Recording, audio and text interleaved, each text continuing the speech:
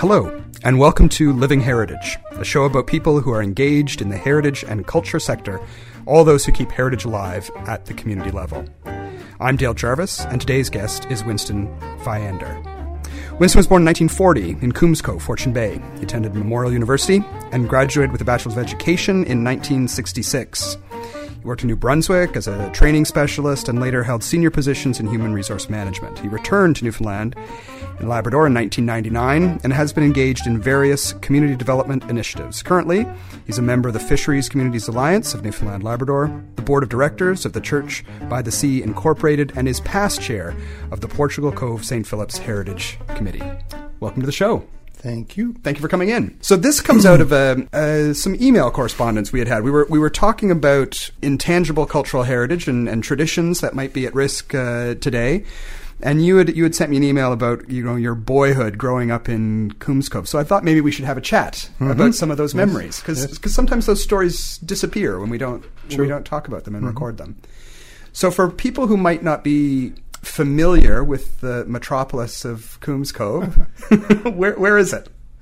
Well, it's in Fortune Bay. Harbour Breton is fairly well known, so it's about 9 miles along the coast from Harbour Breton. And currently there's I think about 19 people living there. Right, yeah. But in its heyday, there were about 250 people. It was quite a prosperous little community. Yeah. And so when did the Vianders arrive in that part of the province? Somewhere in the early 1800s. Yeah. My great-great-grandfather would have settled in Coombs Cove. Right. And you were saying that your understanding is that they were probably French Protestants who had kind of left France and then settled in England and then had ended up in Newfoundland. Yeah, yeah. We've traced the name back to 1490, and the name appears on the books, on the Henry VIII, I think it was, books, as Fiandre, Viandre. Which leads me to believe, given the time and the spelling, leads me to believe that they were Huguenots, right? French Protestants that were thrown out of France, for being Protestants. We're still Protestants, so it's in many ways, did it? Yeah, yeah. And so they ended up in Newfoundland, and the community was a fishing community. Fishing, I guess. Yes. Yeah. Well, in those days, every fisherman was also a farmer. So they were farmers and fishermen, but primarily their livelihood came from fishing. And the community was, all of the younger men in the community fished on the Grand Banks in the schooners. Mm-hmm. And later on, when the draggers arrived on the scene, they were dragger fishermen. And it seems that the inshore fishery was the domain of the older fishermen in the community. And so they would be fishermen who were fishing with either hand lining or setting traps. Yeah. Hand lines, cod traps, and nets. And they fished cod and herring and salmon, lobster. Right. Yeah, because there was a lobster fishery on the south coast of the island. It wasn't as prevalent, kind of like in Conception Bay. There's some lobstering, but not as much as there was in Fortune Bay or Placentia Bay. Yeah. Well, in the community that I grew up in, Coombs Cove, there was a small lobster plant. Oh yeah, where they canned lobster, and of course they could do nothing with the bodies. They just threw those out, and we were always there to eat what we could. After school, we'd leave school and on our way home, drop off at the factory and get a couple of 2 or 3 bodies and eat them. They're quite delicious, actually. Yeah. And then where did they export these? I then would imagine. Yes, they would have. In English Harbour West, there were a couple of merchants that bought fish. The J. Petit and Sons and a family of Shirleys had a business there. Yeah. Yeah. And so you were saying that your father was a banker, fisherman. Yeah. Yeah. Yeah. He at a very early age he started the bank fishery, and also at a very early age actually he became the skipper of these bankers, and he skippered a number of them owned by Jerry Petit and Sons in English Harbour West. Mm-hmm. And subsequently, in 1951, he bought his own schooner, and then for 10 years they fished the Grand Banks. I think the Isabel Spindler was the name of the schooner, and I think it may well have been the last of the banking schooners. Now there's others that would claim the same. Yeah, and was she purpose built for your father, or did he buy her from someone else? No, he bought her from a Petite, as a matter of fact, who was then living in Halifax. Okay, yeah. But the schooner was built for a gentleman by the name of Spindler in Lunenburg. Oh, okay. At least she came from the same yard as the Blue Nose. Right. Yeah. Yeah, famous racing schooner. That's right. Yeah. Was there a tradition of boat building though along that coast? There was, the men of the community that I grew up in built dories, and punts were not a big thing in that community. They were dory fishermen, and they used dories and built dories. There weren't many boats built, to the best of my knowledge, in that whole area. Yeah. You had also mentioned that there were jackboats. What's a jackboat for the uninitiated? Jackboat is a small schooner. Yeah. She's about 60 feet long, 60 plus feet long, and schooner rigged. Right. Yeah. Yeah.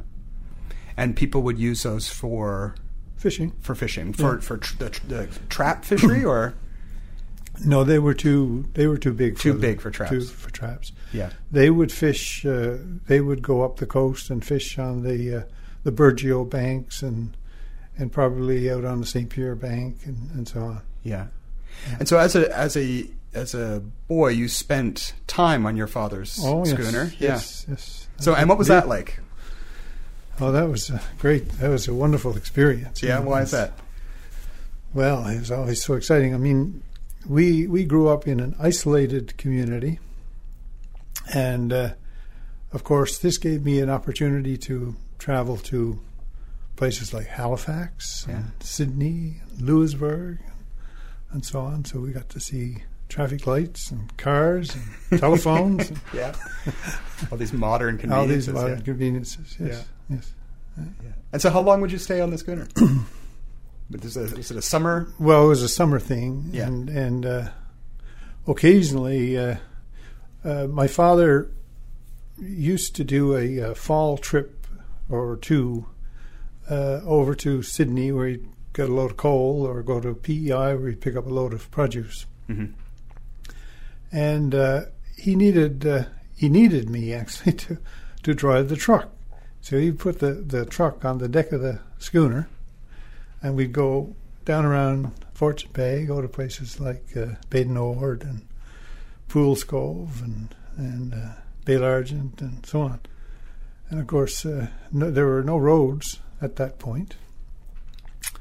So I would have the privilege of trying to maneuver a pickup truck, a small pickup truck, through those little communities with a ton of coal on it or more. Yeah. And that was always a bit of fun. Yeah. So how would you get the truck on and off the schooner? Well, skids. We'd have we'd have skids, and we'd put those.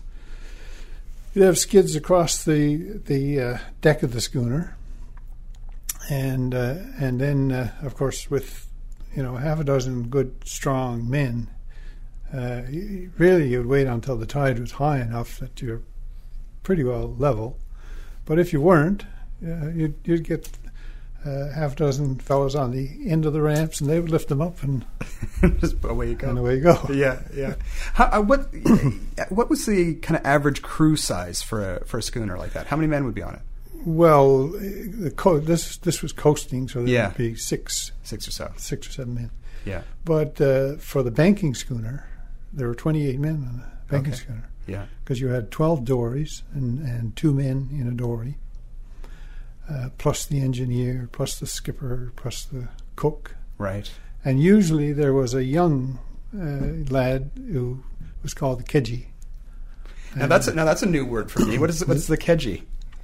Well, the kedgie is the greenhorn. He's learning the ropes, so to speak, and he's there to. I don't know exactly where the term comes from, but his role would be to when the dories came alongside the schooner, to catch the ropes from the dory. Now I don't know if the way we butcher words. It could be he was catching ropes, and so we call it kedgie. Yeah. But it was kedgie. I always known it as kedgie. And he would help the cook, and he would, he'd do whatever he was told to do. Yeah. And if one of the crew were ill, one of the dory crew were ill, he would go in the dory with one of the experienced men, of course. Yeah. And in this way, he learned the trade. Yeah. When you would have your smaller crew, would you have your own cook, or would you take turns? No, with a smaller crew, there was a cook. Yeah. Yeah. So what were meals like on the schooner? Well, there was no refrigeration on the schooner. So now they did carry, if they were fishing, fresh fishing especially, they carried ice. So you could keep some meat and chickens and so on. But there was a lot of salt beef. And Jig's dinners were pretty normal, and of course, if there's some salmon on the go, or somebody caught a codfish or something like that, that would be the food for the day. Yeah. So they had 3 meals every day. In the morning there'd be eggs and bacon and ham, and then for lunch, it was always cooked meal, whatever, it was soup or something fairly substantial. And then in the evening, of course, they would have their bigger meal. That would be salt beef and potatoes and turnip and cabbage and so on. Yeah. So it must have been quite an adventure to be a young lad and go off and do it this. Was. Yeah. It was. It was a real learning experience. Yeah. Yeah. And would there be other fellows your age, or would it be all older guys? All older. Yeah. And how did they treat you as the young fella? Some of them would just ignore you. Right. But there were always a few, and I still remember them to this day, that would want to teach you, want to tell you, all about the schooner. And my father, I worked on the schooner a couple of summers as a student when I was going to university. And my father always took the position that you were one of the crew. So, he didn't act like a father towards me under those circumstances. So I had to fend for myself.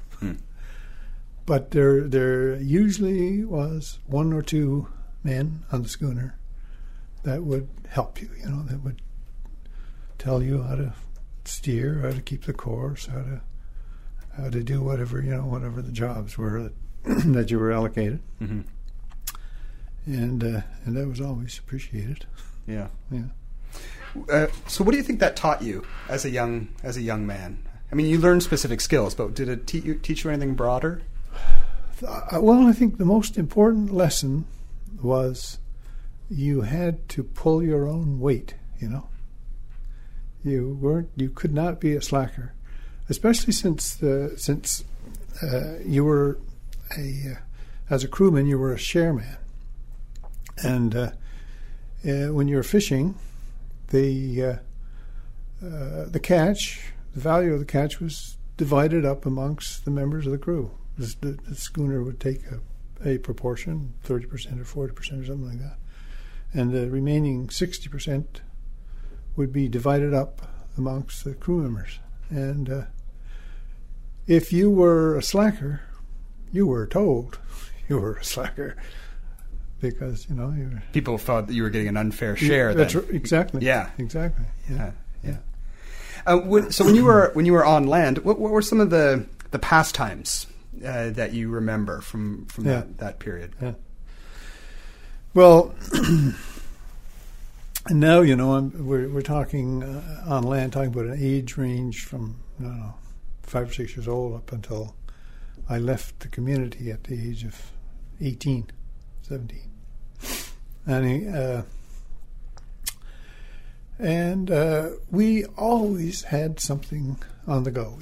We basically lived outdoors. Mm-hmm. As a matter of fact, I've often said that if we arrived home and supper wasn't ready, Mother would say, "Go on outdoors now because supper's not ready. So, come back again half an hour from now, get your supper." But we had some unique games that we played. Peddler Joe was a pretty popular one. Okay, well, let's start there. Yeah. So, because this is a new one for me, a new name. So, okay. How do you play it? Well, there's another name for it here in St. John's. They call it, I forget what it is now. Piddly or Piddly? Tiddly? They call it Piddly. Right. And we never called it Piddly. So you called it Peddler Joe. Peddler Joe. And this is a game where you play with, you have 2 sticks and a small stick and a longer stick. Yeah. So walk me through it. Do you remember how to play? Well, the big advantage, of course, of Peddler Joe was all you had to do was walk along the beach and pick up a couple of sticks, a short one and a longer one, and then get a couple of rocks, and you started off by what you call hooking, mm-hmm. which is you put the short stick, which we call the ball. We used to call it the ball. Oh, okay, yeah. So you put the short stick across the rocks, and then you would hook it with the longer stick. Now, if somebody on the other side caught it, you were out. You were finished, and we'd go on to the... So that on each side there would be, however many... That's another advantage of the game. It could be just 2 people playing it, or it could be a dozen people. So if there were a dozen, you'd have 6 on either side. So if there were 6, for example, on either side, and if you were out, then you go on to the next person.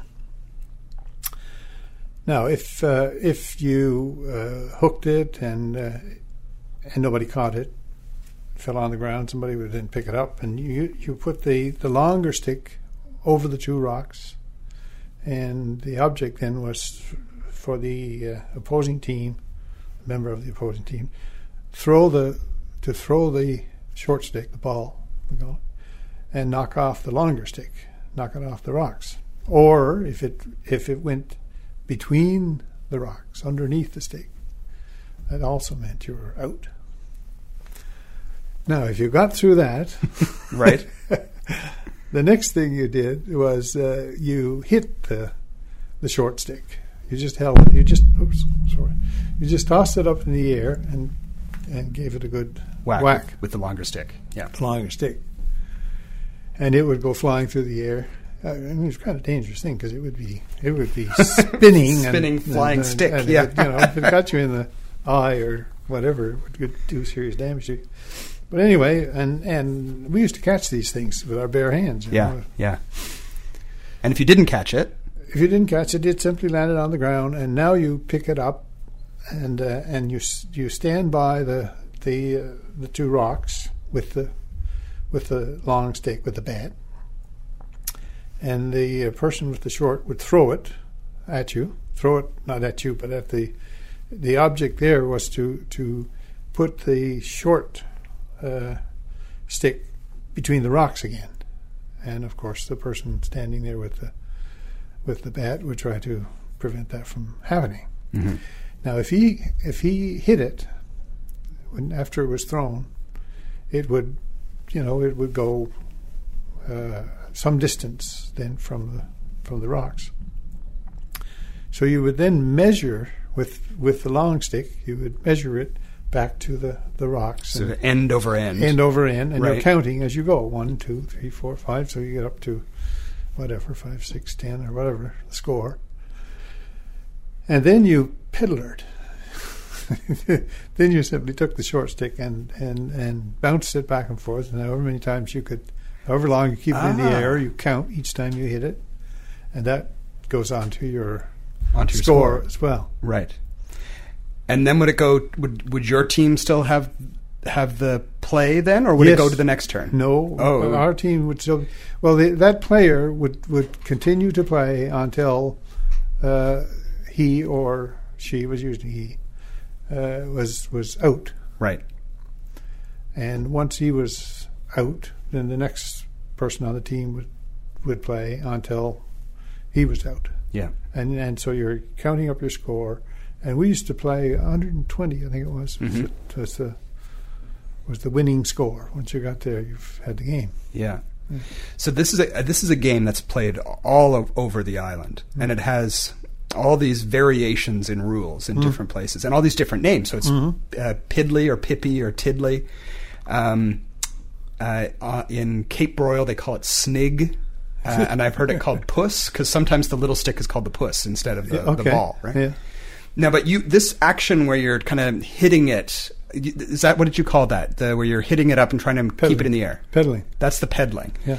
Yeah, like I know the way they play it in Carbonear, for example, which they call the World Cup of Tiddly. Yeah. They don't do that. No. They skip that. They skip that piece. I think it ends when you measure it out. I think that's the end of the end of the game. Yeah. So it's just interesting how all these different little variations popped up in various places. Yeah. I know at one point someone had been doing an interview on CBC Radio about, I think they were interviewing someone with the World Cup of Tiddly, and this gentleman who'd grown up in Carbonear phoned in or emailed in to the radio and said he had grown up in Carbonear and he had learned to play the game. And he had been, he was a geologist, and he had been in Yemen, of all places. And he was doing geology for a mine or something, a quarry. And came time to have a tea break, and they stopped, and all these old Yemeni gentlemen got up and took up 2 pieces of stick and started to play this game, right? Which she said, "Oh, that's Tiddly. We play that in Carbonear." So it must have been one of these kind of British colonial games that kind of traveled around and played in different places. But it's amazing how many people have stories of that game in Newfoundland. Yeah. Were there other games that you loved playing? Well, we played Rounders as well. It was another game that we played. And Rounders was somewhat like softball, except we didn't use a bat and we didn't use a hard ball. We used a sponge ball. Okay. Yeah. So the pitcher would throw the ball and would pitch the ball, and the person, the batter we'll call him, would hit the ball with his fist, not with a stick. And the object then was to run to. We didn't have 4 bases. We just had three bases: home base, first base, second base, and back home again. Yeah. And the object there was to run to do the bases and back home without getting hit by the ball. They would throw the ball at you, not. But it was a sponge ball. So that was not quite as bad. Got you inside the head or something like that. And sometimes that happened. Yeah. So you learned how to dodge and run and so on. Yeah. And you touch the first base and then on to the second and on to the third if you're lucky. Somebody didn't get you.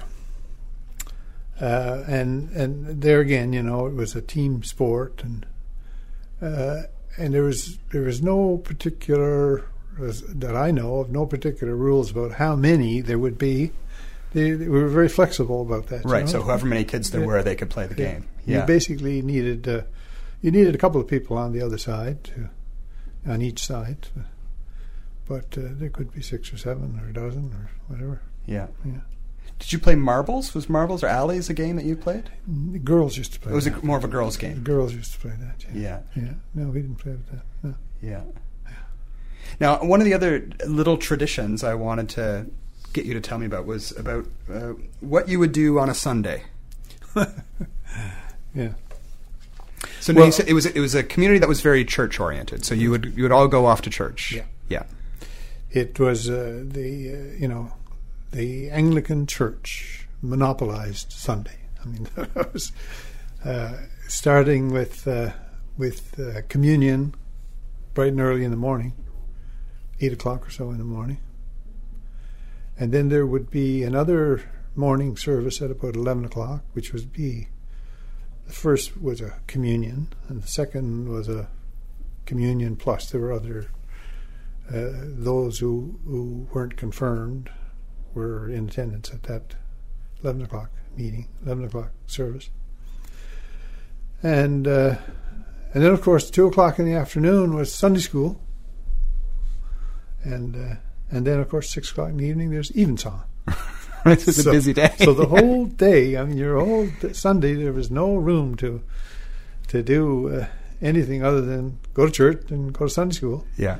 But now, in the warmer months, in the summer and spring, early fall, people went for a walk down the road, you know, and it was just a cart path, basically, in the early days. And they would, couples and sometimes a group of boys and or a group of women and so on would walk down the road, and everybody would be all dressed up in their Sunday best. You know, I don't know why, but they were. It was almost like a Easter parade every Sunday. You know? Now, if you were a young gentleman and you were courting someone, would this be a time to go for a walk? Oh, yes. Right. Yes, yeah. That would be, that was a practice that day. But now all eyes must have been on you, though. You would have to be on your best behavior. Of course. Of course you would. Yeah.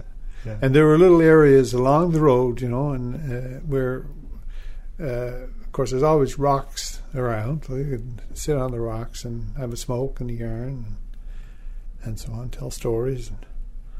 But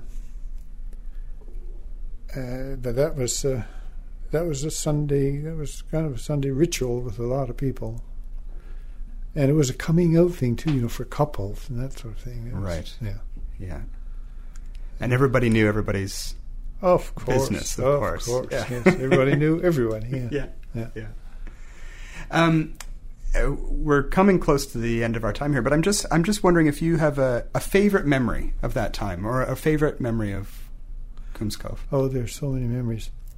But boats, I'm still keen about boats. You know, yeah. I have a 30-foot boat that I enjoyed in the summer months.